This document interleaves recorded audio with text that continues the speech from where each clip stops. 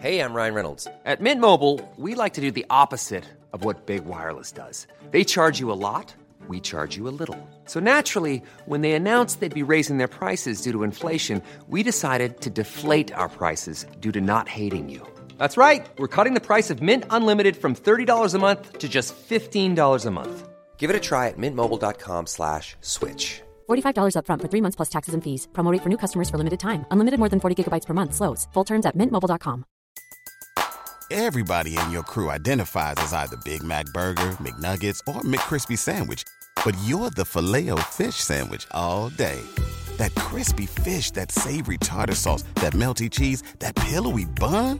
Yeah, you get it. Every time.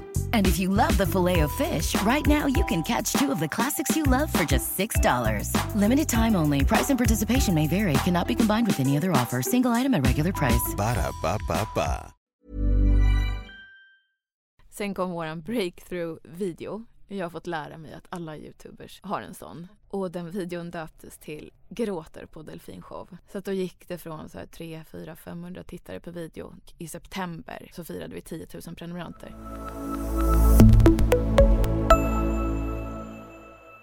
Joanna, André, vad kul att ha dig här. Tack, det känns kul att vara här. Ja, och för alla oss med barn i kanske 3-12-årsåldern, vi har ju stenkoll på dig och din familj, The Swedish Family. Men jag tänker att det kanske finns folk där ute som inte riktigt har koll på dig. Vill du säga några ord om dig innan vi börjar? Det finns säkert jättemånga som inte har koll på oss. Jag och min man Axel driver då Youtube-kanalen The Swedish Family tillsammans med våra barn Alma 7 och Harry 5. Och så har vi ett Instagram-konto och ett TikTok-konto och Facebook-sida. Som alla moderna familjer har nu för det. Ja, ett litet mediehus. På kanalen har vi 200 000 prenumeranter. Vi har 10 miljoner visningar den senaste månaden, varav ungefär 800 000 är unika tittare. Det är helt fantastiskt. Det är väldigt många. Grattis till det. Ja, säga grattis. Vet inte. Ja, ibland så blir man ju som förälder då lite ställd. Jag vet inte hur många gånger som min då 4-åring nu har kommit och sagt: Mamma, jag vill åka till Astrid Lindgrens Värld, jag vill åka till Skara Sommarland, jag vill åka till Taiwan. I hennes värld så hon ser ju bara era filmer och jag bara, men hur vet du ens att det finns? Alltså varför då? Ja, men Harry, han åkte i en rutschkana och den såg så himla kul ut och den vill jag också åka. Så mamma, kan vi åka nu till Taiwan? Ja, okej. Eller bada i slime eller vad det nu än är. Ja, vi inspirerar ju många, det vet vi. Ja, så vi får bara säga tack och förlåt. Ja, precis. Ja, det ska bli jättekul att få lära känna dig lite bättre och höra mer om din familj och er vardag. Ja, alltså vloggarna vi gör visar ju en sida och sen så finns det ju massvis som inte får plats i vloggarna som också är vi. Ja, och ni är ju verkligen en av mina barns då största influencers just nu. Så att det känns ju också som mamma också så lite extra kul att få veta lite mer om er helt enkelt. När började du tänka på att du skulle äntra föräldraskapet? Alltså barn fanns inte i min sinnevärld innan 25. Alltså inte mer än någon gång i framtiden ska jag nog ha barn. Men det var ingen... Men sen vid 25 så hände något att man började ta hand om sina växter hemma och det växte fram någon så här moderlig sida hos en, tror jag. Men det var ändå inte som att jag skulle ha barn där och då. Men så träffade jag Axel 2010. Då var jag, måste vi räkna här, 28 år tror jag, 27 kanske. Någonstans där? Ja, någonstans där. Gud alltså, man har ju inte koll på hur gammal man är längre. Men i alla fall, 2 år efter att vi hade träffats, ganska exakt på dagen, så kom Alma. Vad spännande. Ja. Och det ska vi komma tillbaka till sen. Men om vi backar tillbaka lite mer till dig då. Hur är du uppväxt? Jag är uppväxt på Södermalm i Stockholm. Mitt i stan, till mångas stora förskräckelse. Ja, jag tycker ofta att jag får den reaktionen. Att va? Bodde du mitt i stan? Hur gjorde ni när det skulle gå ut? Och så mycket asfalt. Och... Ingen trädgård och... Nej. Men det blir folk av dig ändå. Ja. Trivdes du i den kontexten? Så att säga? Oh ja, Söder var ett fantastiskt ställe då. Mycket bättre än vad det är nu. Alltså det var mycket mer diversifierat. Alltså det var ju en blandning av människor.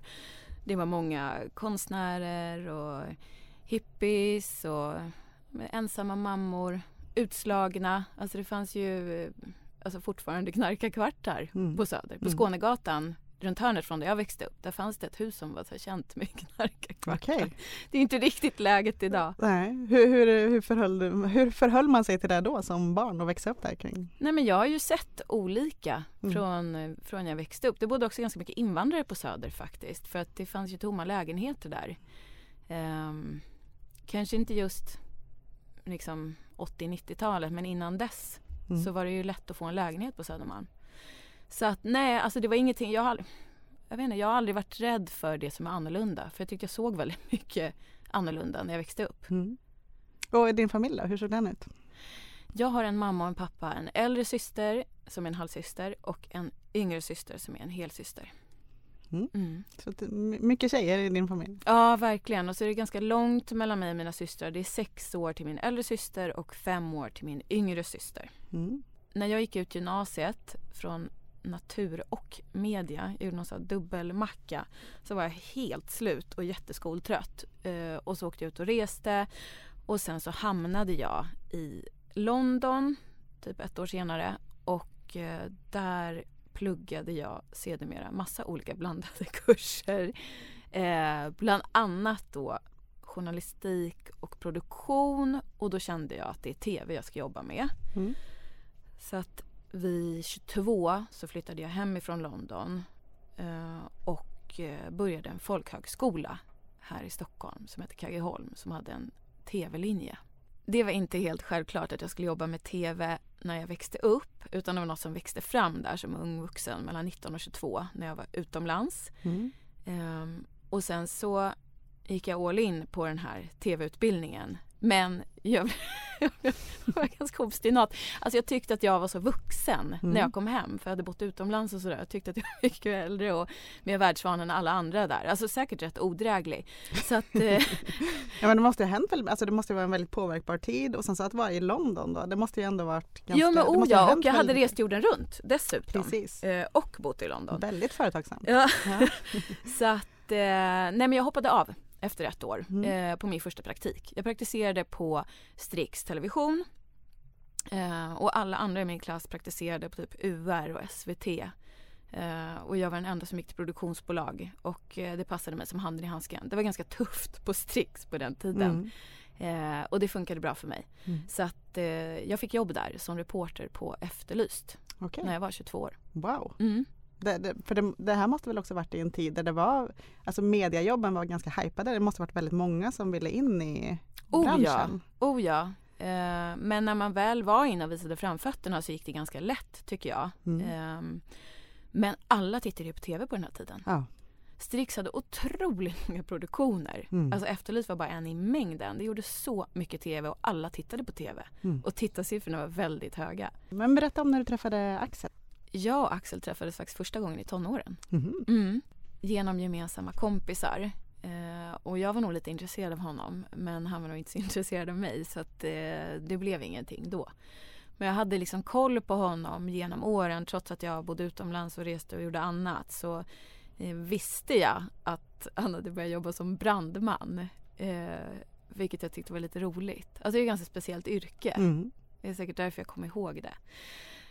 Så träffade jag honom på en fest 2008 när en kompis fyllde år. Och då stod vi och pratade jättemycket och då inledde jag honom med att fråga om det här med brandmannagrejen. Och sen så gick det 2 år och så träffades vi när samma kompis fyllde år 2010. Och då var det sparks som fly helt enkelt. Wow. Men Axel hävdar att han redan 2008 visste att det var vi. Men att det inte var rätt tid. Okej. Jag tror att det där är en efterhandskonstruktion. Han ville bara vara lite svår. Ja, nej, men att det liksom, stjärnorna stod inte rätt just den kvällen. Ja, fast alltså, jag kände inte att det var någon liksom, kemi överhuvudtaget där. Utan det var först 2 år senare, för min del.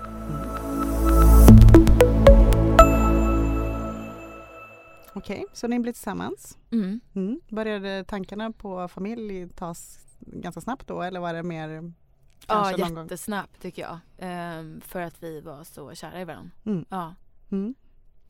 Och sen då 2012? Ja, så... Kom Alma. Ja. Vad tänker du tillbaka på när du tänker på den tiden? Det var helt fantastiskt.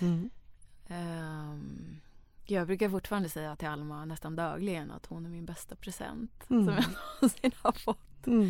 Jag tycker att livet började då. Alltså det riktiga livet, eller vad man ska säga. Jag blir nästan tårögd. Nej, jag tycker det var helt fantastiskt. Jag minns det bara med roses. Ja, vad härligt. Du upplevde inte det här jobbiga småbarns första tiden och alltså allt det där? Jo, alltså småbarnstiden är jobbig, fast jag var väldigt förberedd på det. Så att det var ju inte som att jag blev chockad. Och alla varnar ju en. Alla är väldigt duktiga på att förklara att nu kommer du inte få sova på 2-3 år. Och, alltså, så att, nej, alltså visst, det är klart att det är jobbigt. Men jag tycker ju att det man får tillbaka är ju... Det gör ju att det är hanterbart. Alltså, sen så jag blev inte deprimerad eller så. Det är klart att du kan ju få baby blues. Du kan ju råka ut för alla möjliga typer av problem. Jag menar komplikationer efter förlossningen. Det klarade jag mig undan. Så att, ja, nej, jag tycker det var fantastiskt. Berätta vad Alma gjorde med dig. Ja, alltså första dagarna så bara grät jag. Jag grät på riktigt i 3 dagar. Jag tyckte hon var så vacker. Ja. Det var ju hormoner. Alltså. Ja. Nej, men alltså första barnet gör ju en till en annan människa. Det förändrar ju en. Så att, ja, hon gjorde ju mig till mamma. Och det tyckte inte jag var helt självklart att det skulle komma, de här mammakänslorna. Jag var lite orolig för det innan. Att så här, vad händer om barnet kommer ut och det bara känns så här främmande. Jag inte vet hur man ska amma. Alltså och så kom det så naturligt med henne. Så att den oro jag hade, liksom, det bara rann ut sanden på något sätt när hon väl var där. Men du var också mitt uppe i karriären, eller? Ja. Hur upplevde du den kombon? Att vara småbarnsmamma inne i en ganska het bransch då också? Var du rädd att förlora liksom, din position? Eller? Alltså jag började ju jobba rätt tidigt. Eller jag började jobba tidigt. Alma var 6 månader när jag tog mitt första projekt. Och då så var hon med mig på jobbet. Och jag jobbade ganska mycket hemma i 3 månader. Och sen vid 9 månader då tog Axel över och var hemma i 9 månader. Så att vi har delat föräldraledigheten lika med båda barnen. Och det har funkat bra liksom? Alltså, något annat var inte ett alternativ för mig. Nej. Och sen, inte allt så långt efter så blev du gravid igen? Ja. Och det har nog att göra med att det var sånt avstånd till mina egna systrar. Att jag kände att jag ville ha barn tätt. Så Harry kom 2014. Och då var jag hemma ännu kortare. Jag var hemma i 6 månader. Och Axel var hemma i 6 månader. Och sen började han på förskola. Så att vi jobbade väldigt mycket barnens bebistid faktiskt. Hur ser du tillbaka på det idag? Var det någonting som var liksom, ja men det funkade bra? Eller var det liksom någonting du kan ångra idag? Eller? Nej, men jag ångrar det nog inte, för jag tycker att det är så mycket mer fantastiskt med dem nu. Jag var kanske inte världens bästa bebismamma. Alltså jag var nog inte jätteroad av tiden 2 månader till 1 år. Nej. Det är så mycket utvecklingsfaser och kriser och så vidare. Och vissa älskar att vara hemma den perioden och vill vara hemma så länge det bara går. Och jag kände inte riktigt så. Nej. Jag är precis likadan. Jag har också väldigt svårt för det. Min minsta fyller ju 2 nu i december. Så att nu känns det som att nu är, ja men det är precis som du säger, det är så mycket, det är alltid någonting. Det är en tand eller det är någon prickar eller någon ont i magen. Alltså det är någonting hela tiden. Och nu känns det ju som att nu kan man liksom kommunicera lite mer. Och nu, hon har koll på mig och jag har koll på henne. Och vi kan liksom... Ja, men vid 2 är det ju jättehärligt. Ja, nu är det ju en period när som de går och pratar. Och de lär sig så mycket saker hela tiden. Det är ju fantastiskt. Ja, de är så söta också. Det är innan de här trotsperioderna. Ja, precis.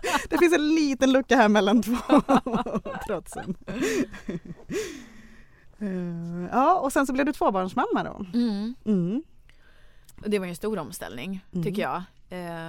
Då hade jag och Axel en jättekris, faktiskt. Det var inte, det var svårt tycker jag. Det var tufft. Ja. Då var det inte bara roses. Nej. Berätta om det. Vad hände då? Ja, men det är tufft bara att gå från 1 till 2. För oss var det det.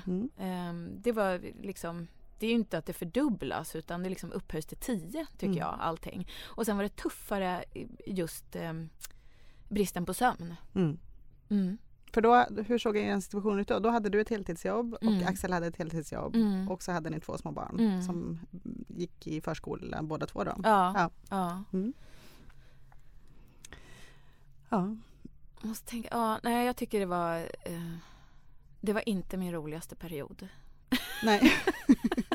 Nej, den är ju tuff på det är som du säger, på så många plan. Liksom. Ja, men jag minns den som väldigt bråkig också mellan mig och Axel. För det är ju alltid något som behöver göras. Ja. Alma hade ju precis kommit ur blöjor och började sova på natten. Och då kom Harry. Och så började man om. Ja. Och man var liksom inte, alltså man hade inte orkat till det egentligen. Nej. Men nu är jag jätteglad att det är tätt mellan dem. Alltså när de är 5 och 7, alltså hade jag inte velat ha ett större mellanrum så. Nej. Men då var det tufft. Harrys första 2 år, tufft. Jag såg att er vanligaste fråga som ni får, eller en av de vanligaste, är ju om det kommer ett 3:e barn. Oh ja, alla undrar. Det är också en sån här konstig fråga som, så här, eller inte, jag vet inte, det kanske inte är konstig, men den är ju väldigt personlig och privat kan jag tycka. Men fast alla undrar, alltså allt ifrån liksom, barn som tittar till vuxna, verkligen. Axel är ju jättesugen. Och jag är mindre sugen. Och det är ju för att jag måste bära barn. Ja, det är den där lilla detaljen bara. Det är ju lite annorlunda att vara kvinna och just i den där första, eller liksom innan och första tiden. Ja men visst, och jag har mått väldigt dåligt i mina graviditeter. Jag har mått väldigt illa. Jag har haft liksom alla typer av graviditetsproblem man kan ha, känns det som. Har jag fått. Alltså så här, graviditetsstruma och konstigt blodtryck och sura uppstötningar och jättetrött, jätteillamående. Så att, och Harry var så stor när han föddes. Han vägde 4,5 kilo. Så att min navel faktiskt sprack. Säger man så? Ja, jag har fått göra en operation av naveln efter Harry föddes. Navelbrock heter det va? Det låter lite trevligt. Nej men så jag känner att får jag ett 3:e barn kanske det blir ännu större. Och så får jag ännu mer komplikationer. Så det är ju också en skräck. Ja, och det kan jag också säga med mitt 3. Alltså jag har haft ganska snälla graviditeter ändå, de 2 första, men även den 3:e.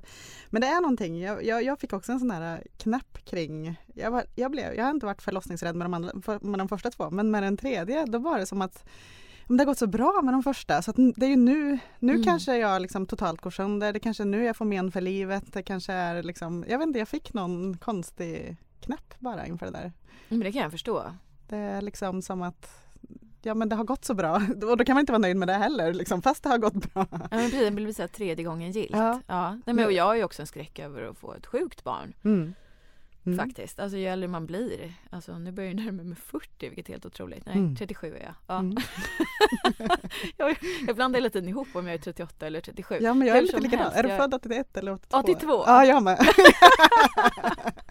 Ja, men då är vi lika där. Ska vi vara nu? Ska jag fylla eller är jag? Men det är helt sjukt vad man bara glömmer bort sin ålder. Det är för att den känns så himla tråkig att prata om. Man bara, jag vet inte ens hur gammal man är längre. Nej. Har du någon 40-årskris då? Nej. Eller har du inga åldersnojor liksom? Nej, faktiskt inte. Jag tycker att livet bara blir bättre. Alltså man släpper på nojor och ego och sånt där för varje år som går. Jag tycker det är jätteskönt.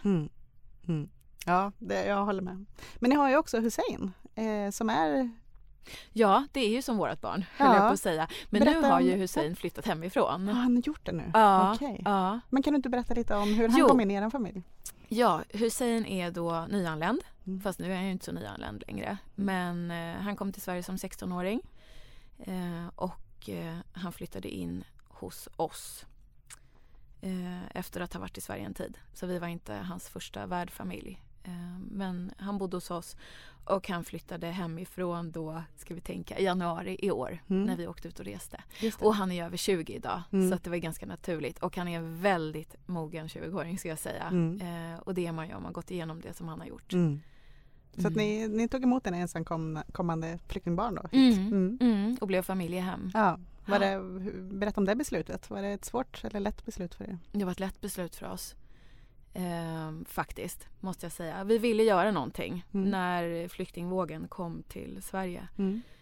Och sen är det lite svårt att veta vad man ska göra. Ja. Man tittade på nyheterna och såg folk som delade ut liksom förnödenheter på centralstationen ungefär. Ja, men det var ju verkligen ett krisläge. Ja, absolut. Så vi kände att vi ville göra något för någon.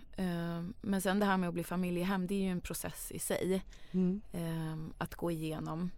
Jag ringde till socialtjänsten för att höra hur man gjorde för att bli familjehem till en ensamkommande. Och då är det en ganska stor process att gå igenom för att bli familjehem. Man ska ju genomlysas hela familjen. Och sen kan man inte välja vem man ska ta emot, utan du kan få en svensk ungdom med drogproblematik.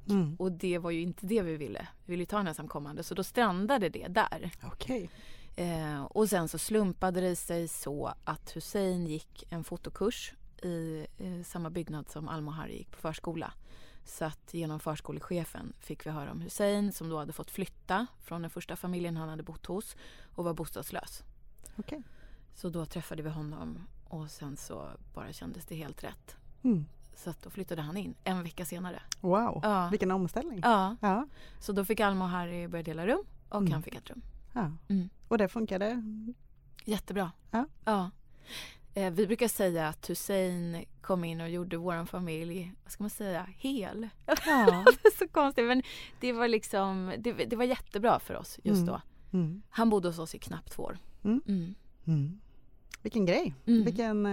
Och han, även om han flyttar hemifrån, men man måste vara som vilket barn som helst. Alltså, det är ju ingen man bara släpper sådär och säger lycka till. Nej, men nu tar jag studenten i vår. Wow. Så det är ju jättestort. Och då planerar vi studentmottagning och vi har suttit och designat den här studentmössan ihop och sådär. Det är ju gud. Då blev det studentmorsa. Ja, jag vet. Det är ju jättespeciellt att bli tonårsförälder på en gång. Det är det ju. För att alltså, även om Hussein är inte som en svensk tonåring så är han ju en tonåring. Ja. Med allt vad det innebär. Ja. Då har du fått gå den skolan också nu. Ja. Förberedande kurs. Liksom. Ja, det är bra. Men du, ska vi gå in lite på The Swedish Family då? Hur startades de tankarna? Eller var det så mycket tankar eller innan? Nej, det var nog inte så mycket tankar. Vi filmade barnen jättemycket, precis som alla föräldrar gör. Från de var små.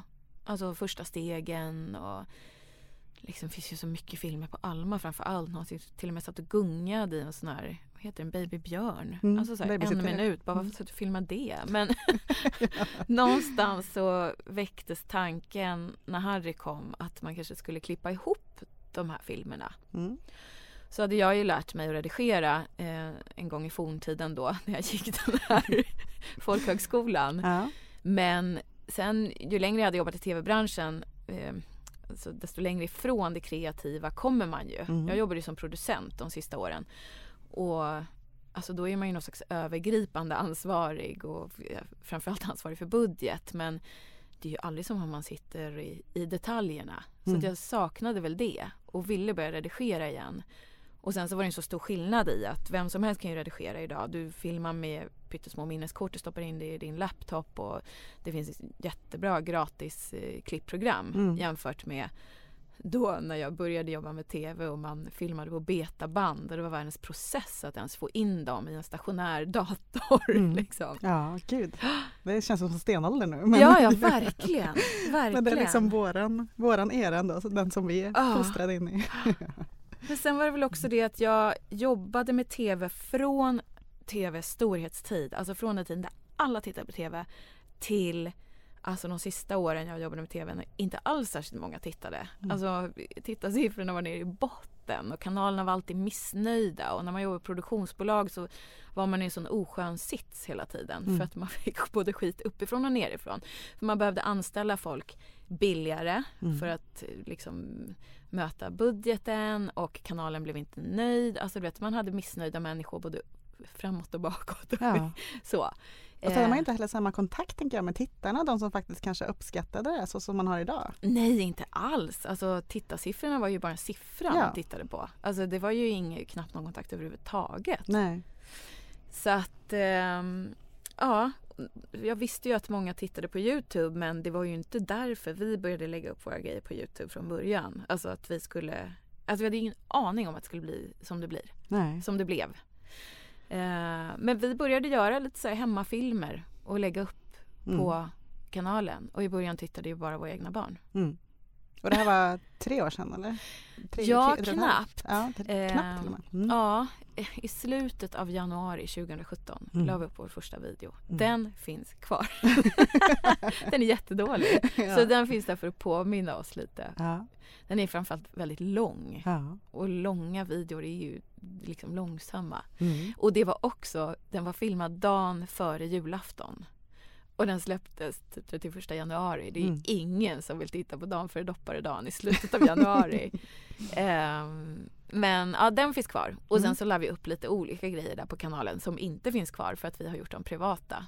För att kanalen har tagit en annan riktning och för att det känns för privat helt enkelt. Men att liksom bestämma sig för, men vi lägger upp lite saker så våra nära och kära kan se, till att så här, men det här var ju kul, det kanske är fler som vill se. Alltså det steget är ju inte självklart för många. Jag kan tänka att många vanliga föräldrar eller familjer kan tänka sig att lägga ut lite och sen så delar man den kanalen med sina nära och kära. Men sen måste ju någonting ha hänt då när ni upptäckte att det här var poppis, eller? Eller fattade ni ett beslut innan eller bara blev det så? Alltså det växte på oss. Alltså vi var ju inte heller så, ska man säga... Alltså i början la vi upp lite när det var kul, när man hade tid över och hade klippt något. Det fanns ju inget liksom publiceringsschema som vi har idag. Nej. Så det var verkligen bara på kul. Och sen så åkte vi utomlands i mars då.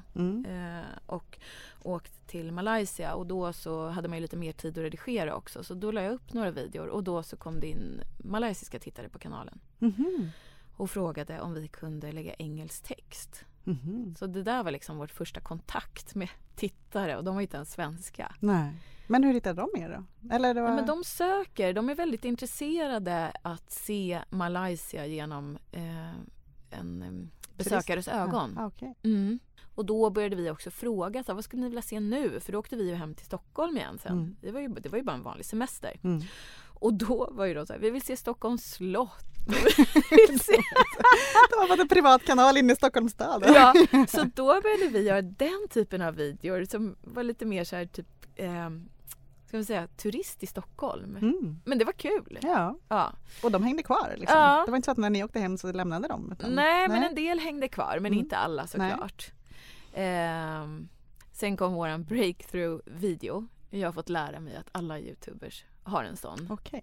En som liksom når ut. Och det var då i augusti 2017 så åkte vi till Kolmården och såg delfinshowen. Och jag och Alma började gråta.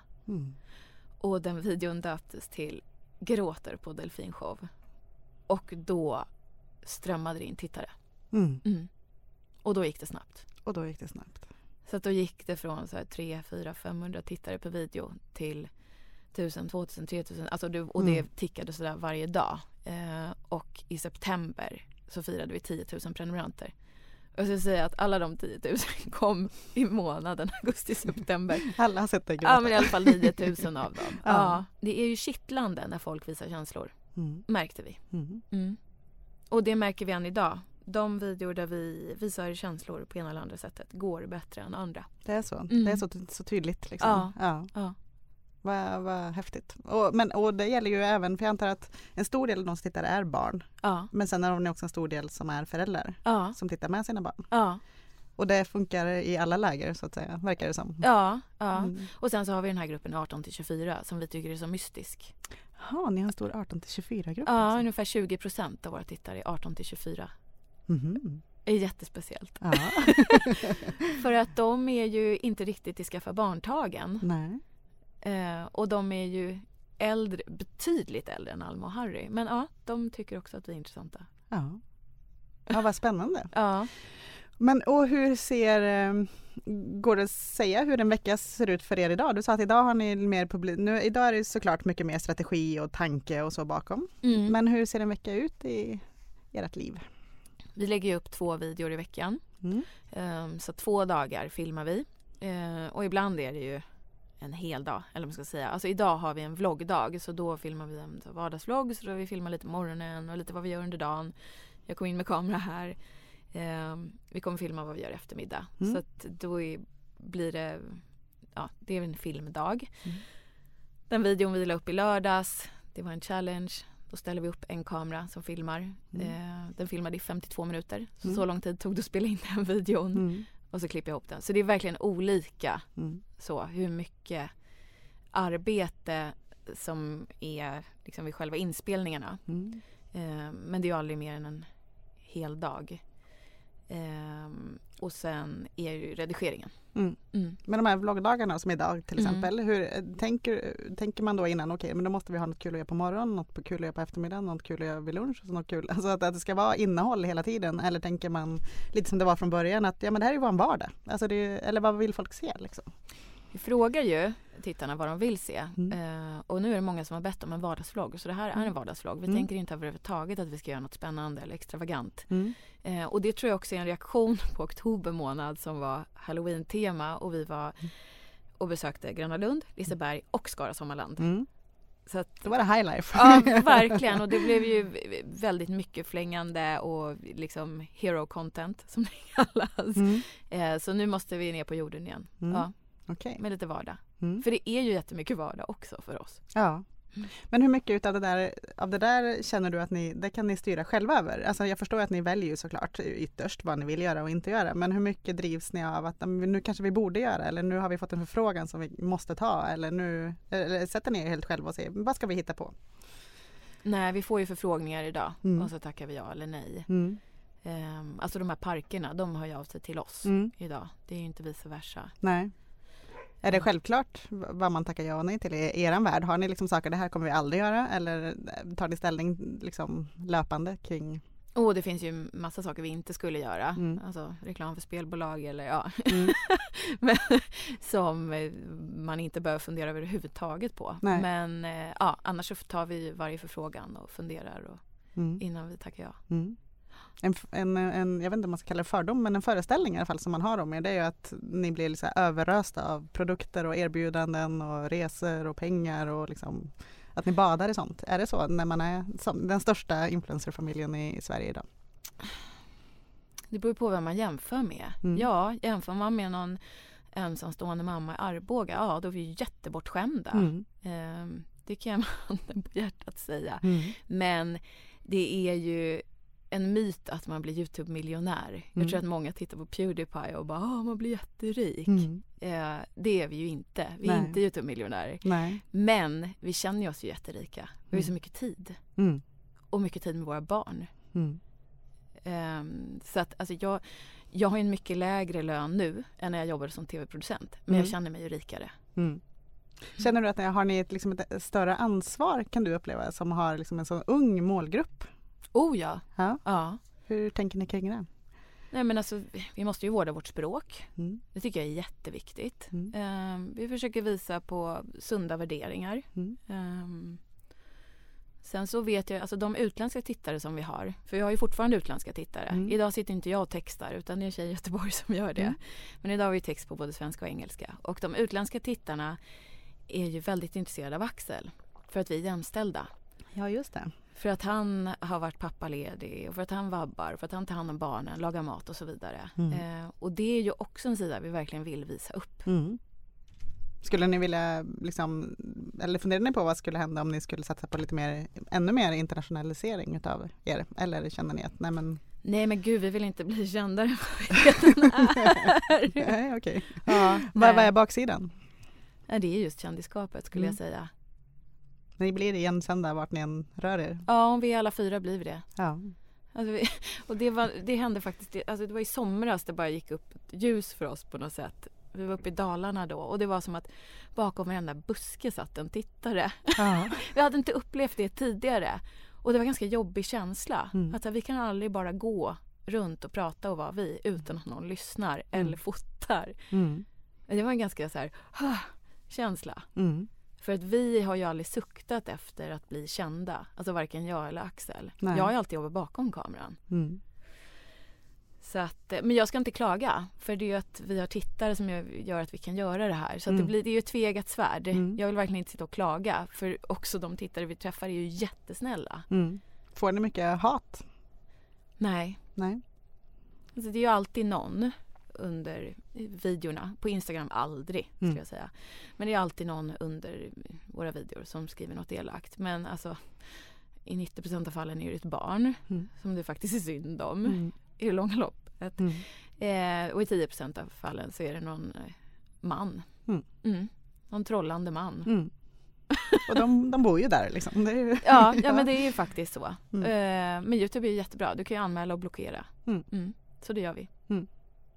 Men okej, men efter, jag ska fortsätta här nu lilla tidslinjen. Efter den här delfinshowen då, eran breakthrough för film.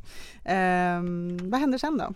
För att därifrån till att, för idag jobbar ni både du och Axel heltid med det här, eller hur? Det är ju ett ganska långt gap ändå, kan jag tänka därifrån. Från att göra en film, ni får massor med nya följare och ni känner, wow, det här, nu händer det någonting här.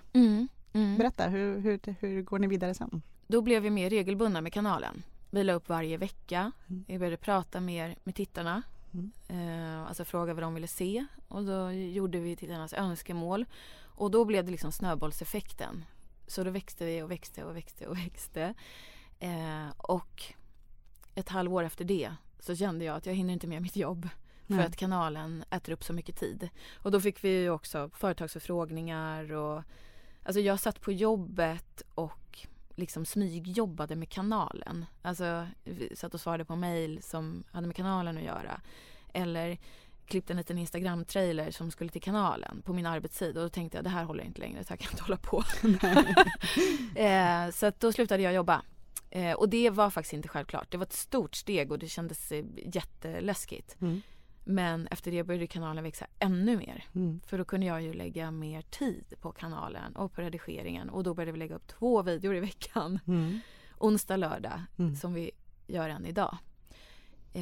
Och sen så trummade det på därifrån. Och Axel sa upp sig innan vi åkte ut och reste då i januari i år. Wow, det är ju jättehäftigt. Men det upplever jag ändå att ni är ganska ensamma i... Eller kanske finns jättemånga, men inte som har samma genomslag i just den här målgruppen som... Nej, det finns inte så många familjekanaler faktiskt i Sverige. Varför är det så, tror du? Jag vet inte. Alltså det är ju rätt jobbigt att filma med sina barn. Alltså det är mycket lättare att ha en kanal helt själv. Och alltså, småbarnsföräldrar är ju inte kända för att ha en massa tid över. Nej. För det är ju tid som behöver läggas ner för att det ska bli... Alltså om man nu vill bli framgångsrik på Youtube så måste man ju lägga ner tid både på att filma och redigera. Men när vi startade, det fanns några familjekanaler och de finns ju kvar. Och sen så har det kommit många efter oss. Det ser vi. Ja, och det är många som hör av sig till oss också. Och ber om råd och tips. Och vad säger du till dem då? Alltså det bästa tipset är väl ge inte upp. Alltså vi höll ju på i 8 månader utan att särskilt många alls tittade. Vart får ni er inspiration ifrån då? Vad ni har för content? Överallt ifrån. Jag tittar ju väldigt mycket dokumentärer och tv och andra youtubers. Och Axel är ju en extrem YouTube-konsument. Ja. Och det var redan innan vi startade. Ja. Vad ser han på? Han tittar ju på utländska.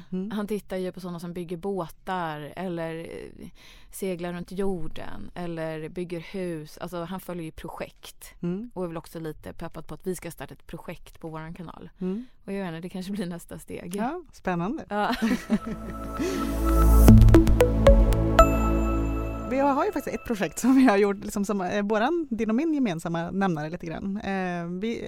Vi, som jag har berättat tidigare i Life with Kids-podden, så vi sålde ju allt.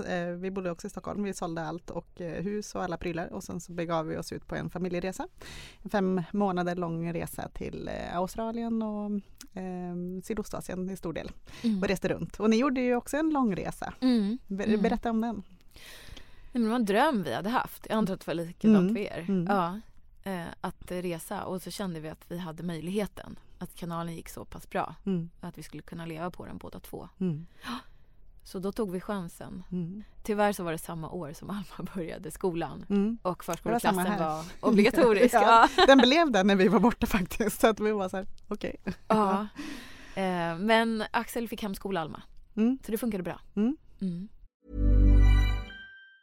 If you thought the only way to get a more defined jawline with natural-looking results was through surgery, think again. Juvederm Volux XC is a non-surgical injectable gel filler that improves moderate to severe loss of jawline definition and can help you achieve natural-looking results with little downtime. Even better, this improved definition lasts up to 1 year with optimal treatment. No maintenance required. Improve jawline definition for a smooth, sculpted look with Juvederm Volux XC. For important safety information and to find a licensed specialist, visit Juvederm.com. That's JUVEDERM.com. Not for people with severe allergic reactions, allergies to lidocaine, or the proteins used in Juvederm. Common side effects include injection site redness, swelling, pain, tenderness, firmness, lumps, bumps, bruising, discoloration, or itching. There's a risk of unintentional injection into a blood vessel, which can cause vision abnormalities, blindness, stroke, temporary scabs, or scarring. Talk to a licensed specialist to find out if it's right for you. Hey, I'm Ryan Reynolds. At Mint Mobile, we like to do the opposite of what Big Wireless does. They charge you a lot, we charge you a little. So naturally, when they announced they'd be raising their prices due to inflation, we decided to deflate our prices due to not hating you. That's right. We're cutting the price of Mint Unlimited from $30 a month to just $15 a month. Give it a try at mintmobile.com/switch. $45 up front for 3 months plus taxes and fees. Promo rate for new customers for limited time. Unlimited more than 40 gigabytes per month. Slows full terms at mintmobile.com. Och vi var borta i 4 månader och besökte 5 länder. Och reste runt väldigt mycket i varje land. Framförallt i Nya Zeeland. Fantastiskt. Då måste ju vi varit borta, kanske inte samtidigt, men ja, samma år och samma förutsättningar. Jättespännande. Vi var på väg till Nya Zeeland, men vi bilade genom hela östkusten i Australien. Vi flög upp till nordöstra hörnet och så bilade vi ner ända ner till Sydney. Och efter det så var barnen trötta på att åka bil. så vi sa att okej, om vi ska åka till Nya Zeeland nu, vilket var min och Robbans stora dröm då, men då kände det skulle bli liksom, okej, men vad gör man där? Jo, man åker runt och tittar på fina grejer liksom, och nu har vi gjort det. Så att vi sa, det får bli nästa resa. Ja, vi bodde ju i en husbil i 1 månad. Ja. Det här är Filia. Men det är ju fantastiskt att resa med barnen så länge. Oh ja, nu är vi på väg iväg igen. Ja, vad på kul. Väg iväg. Var ska ni nu? Vi ska till Bali och Indien. Ja, kul. När vi kom hem så skulle vi ju få tillbaka vår lägenhet. Den var ju uthyrd. Men så frågade de om de fick hyra längre. Och så tänkte vi ja, för det är det bästa sättet att spara pengar. Så vi bor ju på ett landställe. Och vi har gjort det sen vi kom hem i maj. Och det var jätteskönt under maj och sommarmånaderna. Och nu är det väldigt ensamt och mörkt. Men nu ser vi ett slut. För vi åker i början av december. Okej. Och hur länge ska ni vara borta? Vet ni det? 3 månader. 3 månader. Fantastiskt. Det är ju väldigt kul att följa, antar jag, att era följare tycker också. När ni väl är ute på resa. Så det finns ju så mycket annat att visa upp och ta del av. Som inte vi här i Sverige har koll på. Av andra kulturer. Resvloggarna är väldigt uppskattade. Vi känner också att det är fint att kunna visa de yngre tittarna att världen är så mycket större. Får ni mycket frågor om ni använder eller utnyttjar era barn kring? Är det många som tycker och tänker kring det? Ibland, men ja, då får man ju bemöta det. Är det svårt att svara på, tycker du? Nej, det tycker jag inte. För jag tycker inte att vi gör det. Nej. Nej, men vi kan ju aldrig spela in om Alma och Harry inte vill. Nej. Så, det måste vara frivilligt. Det går ju inte att tvinga ett barn framför kameran. Så att många dagar kan ju vara så här, men idag ska vi filma. Och barnen bara, nej, ja, men då gör vi inte det. Nej. Ja, och ibland kan ju Harry bara, ska vi inte spela in den där grejen idag? Jag vill göra den där. De tittar ju också väldigt mycket på YouTube och blir inspirerade av andra YouTubers. De tittar mycket på en amerikansk familj. Och så ser de vad de gör. Och så kommer de och frågar om vi kan göra samma. Ja, det är ju perfekt. Men får det konsekvenser då när de inte vill? Eller, jag såg att nu hade ni lagt upp någonting, att nu är det lite tyst en stund. Och så ser man liksom på era kommentarer, så är det någon som skriver, nej, jag vill ha sett filmen när jag kommer hem från skolan. Och då blir man också så påmind om, men just det, de är så små, de som tittar. Alltså, det är så, jag antar att ni också har stora förväntningar på att ni också ska leverera också.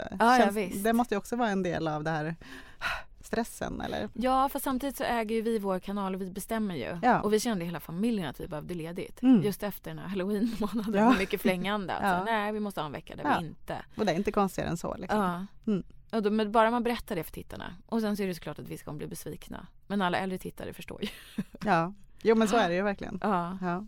Men och hur ser er affärsmodell ut? Det är antal views eller följare? Är det där ni som är er huvudintäkt? Eller har Ja, ni... dels har vi annonsintäkterna. Mm. Alltså det är ju reklamen som visar innan.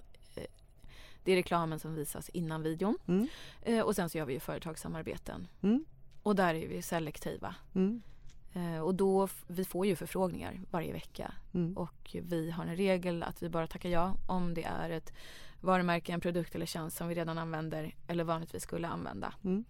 Och där kan ju inte vi riktigt bestämma hur ofta det blir, för att det beror ju på vilka förfrågningar vi får in just då. Mm. Ibland kan det ju gå 2-3 månader utan att vi har något företagssamarbete. Och sen kommer 3 stycken på rad. Mm. Vi försöker ju att sprida ut dem över året. Men det är ju marknadstrender som styr och inte vi. Mm. Men sköter ni sälj och söka aktivt efter sådana själv också? Nej, utan det kommer till oss. Mm. Antingen mejlar de direkt till oss eller till vårt nätverk United Screens. Ja. Mm. Och där, eller fick ni jobba hårt med den biten innan ni blev så pass stora? Eller är det någonting som har kommit automatiskt av att ni har fått mycket följare? Vi har aldrig jobbat hårt, varit ute och sökt samarbeten. Eftersom vi båda hade jobb i början också så var inte vi beroende av att få in massa pengar på kanalen. Och det var någonstans där runt 10 000 prenumeranter som vi lovade våra tittare att vi inte skulle börja sälja oss själva. Och vi håller faktiskt det. Ja, och jag tror att det är det som gör att ni har den höga kvaliteten och det höga förtroendet. Tror jag då, om jag pratar i egenskap av mamma då. För det är ju någonting som jag kan ju lite nyfiken på när jag tittar på. Men vad kollar mina barn på? Och så sätter jag mig bredvid och så kollar jag vad är det här? Och så försöker man ju då ur ett föräldraperspektiv tänka okej, men vilka är de här? Vad vill de? Vill de sälja något till dem? Eller man försöker ju sålla lite. Och det är ju så otroligt, den här transparensen tror jag är så otroligt viktigt just gentemot föräldrarna. Oh ja. Nej men de företag vi samarbetar med måste vara relevanta för oss. Och då tänker vi att de är relevanta för vår målgrupp. För det finns ju en otrolig reklamtrötthet idag. Ja. Folk vill inte se reklam. Nej. Men om vi kan baka in det i vårt innehåll för att det är relevant för oss, då funkar det. Faktiskt. Eller om det är någonting som barnen tycker är väldigt kul. Alltså någon leksak som de ska testa eller Gröna Lundsbesök. Hur är det att vara en del av den här influencer-världen i Sverige, tycker du? Alltså jag gillar ju inte ordet influencer ens. Jag tycker det är urlöjligt. Ja. Nej men vi känner oss väl inte som en så stor del av den världen. Alltså vi går inte på influencer-event. Eller... Gör inte det? Nej. Alltså vi var på en gala när vi var nominerade till Årets familj. Annars tackar vi nej till allt sånt där. Vi blir ju inbjudna. Men nej, det är inte vi. Att springa runt där med ett gäng 20-25-åringar som tar selfies. Faktiskt, vi är för gamla för det.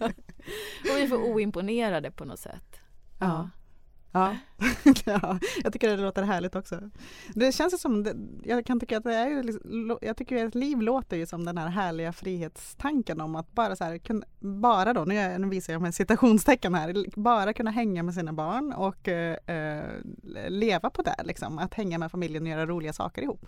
Det låter ju å ena sidan som en dröm, å andra sidan kan jag förstå att det är väldigt mycket kring det här med affärsmodell och allting ska gå ihop och det är produktion och det är Men det känns som att ni har en bra balans på det ändå, att ni mår bra. Ja, men det är ju mycket jobb. Alltså det ska man ju inte underskatta. Nej. Nu har vi delat upp det så att jag har det kreativa i form av klippa videorna, skriva texter så, och Axel sköter vårt aktiebolag då, The Swedish Family. Och redovisar och Men nu är ni ju ett aktiebolag som drar runt massa folk, men som drar heltidstjänster och det är ju häftigt att kunna skapa det själva. Vi två är ju anställda heltid och sen så har vi då Sandra i Göteborg som sitter och textar våra videor i lilla The Swedish Family AB. Ja, det är fantastiskt. Vad har ni för tips och råd till andra som skulle vilja få lite fler följare till sina kanaler eller så? Jag tror att man bara ska vara sig själv. Jag tror att så fort som man börjar jaga de där följarna så kommer det bli svårare att få dem på något sätt. Att om man förmedlar någon typ av värme och glädje och, eller för den delen sorg, om det är det man vill dela med sig av, så tror jag att det går bättre än de här jättestylade flödena som man ser ibland just på Instagram. Jag blev väldigt stressad av dem faktiskt innan vi själva fick ett stort konto. Man såg folk hade till och med färgkoordinerat sina flöden. Jag var så här, gud, jag tyckte det var jobbigt, och alla föräldrar som var stora på Instagram då hade ju så otroligt välstädade hem och fin inredning och rena barn, och jag kunde inte identifiera mig med det där. Så jag hoppas att vi kan bjuda på en annan bild av föräldralivet också. Och det tycker jag verkligen ni bidrar med. För ni, i alla fall i början, la ni ju väldigt så här nakna och osminkade sanningsbilder av vardagen just. Ja. Och jag vet inte, jag själv skulle ju få panik när jag tänker på de här tillfällena man är hemma, man är sur, man är trött, grejer överallt, och att då ha en kamera där också. Men Nej, men det finns ju vissa vloggar, jag kan titta tillbaka och bara, men gud, jag ser ut som en rugguggla. Alltså, att jag har börjat filma direkt på morgonen. Nej, men det finns en fantastisk scen i en vlogg, eller scen, vad ska man säga? Ja, en scen i verkligheten där Axel blir så sur på mig. Han bara, lägg undan den där jäkla kameran. Och det är kvar. Och det är kvar. Det är ju fantastiskt. Och jag tycker att ni bidrar ju också till ett stort, för det är ju så, när man är som helt nybliven mamma idag så möts man ju av det här. Av det här perfekta ytan mycket fortfarande, tycker jag. Även om det såklart börjar komma många exempel och många som kan ironisera lite och vara lite sarkastiska kring just det här också. Men det är ju väldigt mycket fina barn och sminkade verkligheter och sånt där ute som gör det ju säkert lite tuffare för de som äntrar familjeskapet. Ja, absolut.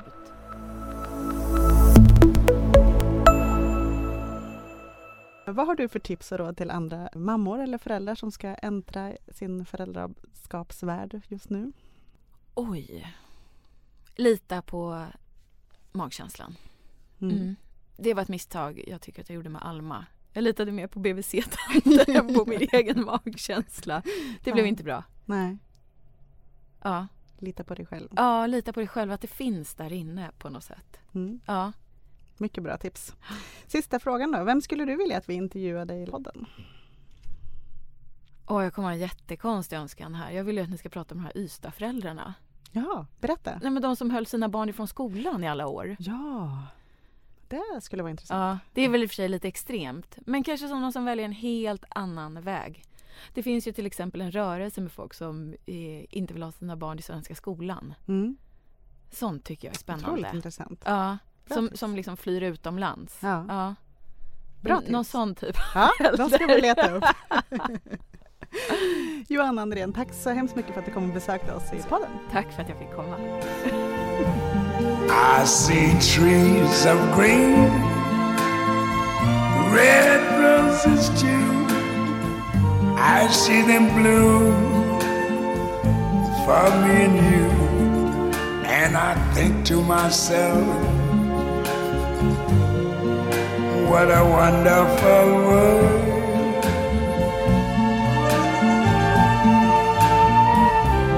I see skies of blue and clouds of white. Botox Cosmetic, out of botulinum toxin A, FDA approved for over 20 years. So, talk to your specialist to see if Botox Cosmetic is right for you. For full prescribing information, including boxed warning, visit BotoxCosmetic.com or call 877-351-0300. Remember to ask for Botox Cosmetic by name. To see for yourself and learn more, visit BotoxCosmetic.com. That's BotoxCosmetic.com. Hey, Mel, Bri here. Gotta work from home today because the whole family caught a nasty... Daddy! Hey, Mikey, if you're gonna puke, find the popcorn bowl! But my availability is 110%. Coincidentally, so is my fever. Kidding. Mel, I'm so cold but hot. But I'm gonna get you that budget just as soon as... Mikey, popcorn bowl! Press 1 to use Instacart and get your family's sick day essentials delivered in as fast as 30 minutes. Press 2 to keep working. Do not press 2. Just use Instacart, Brian.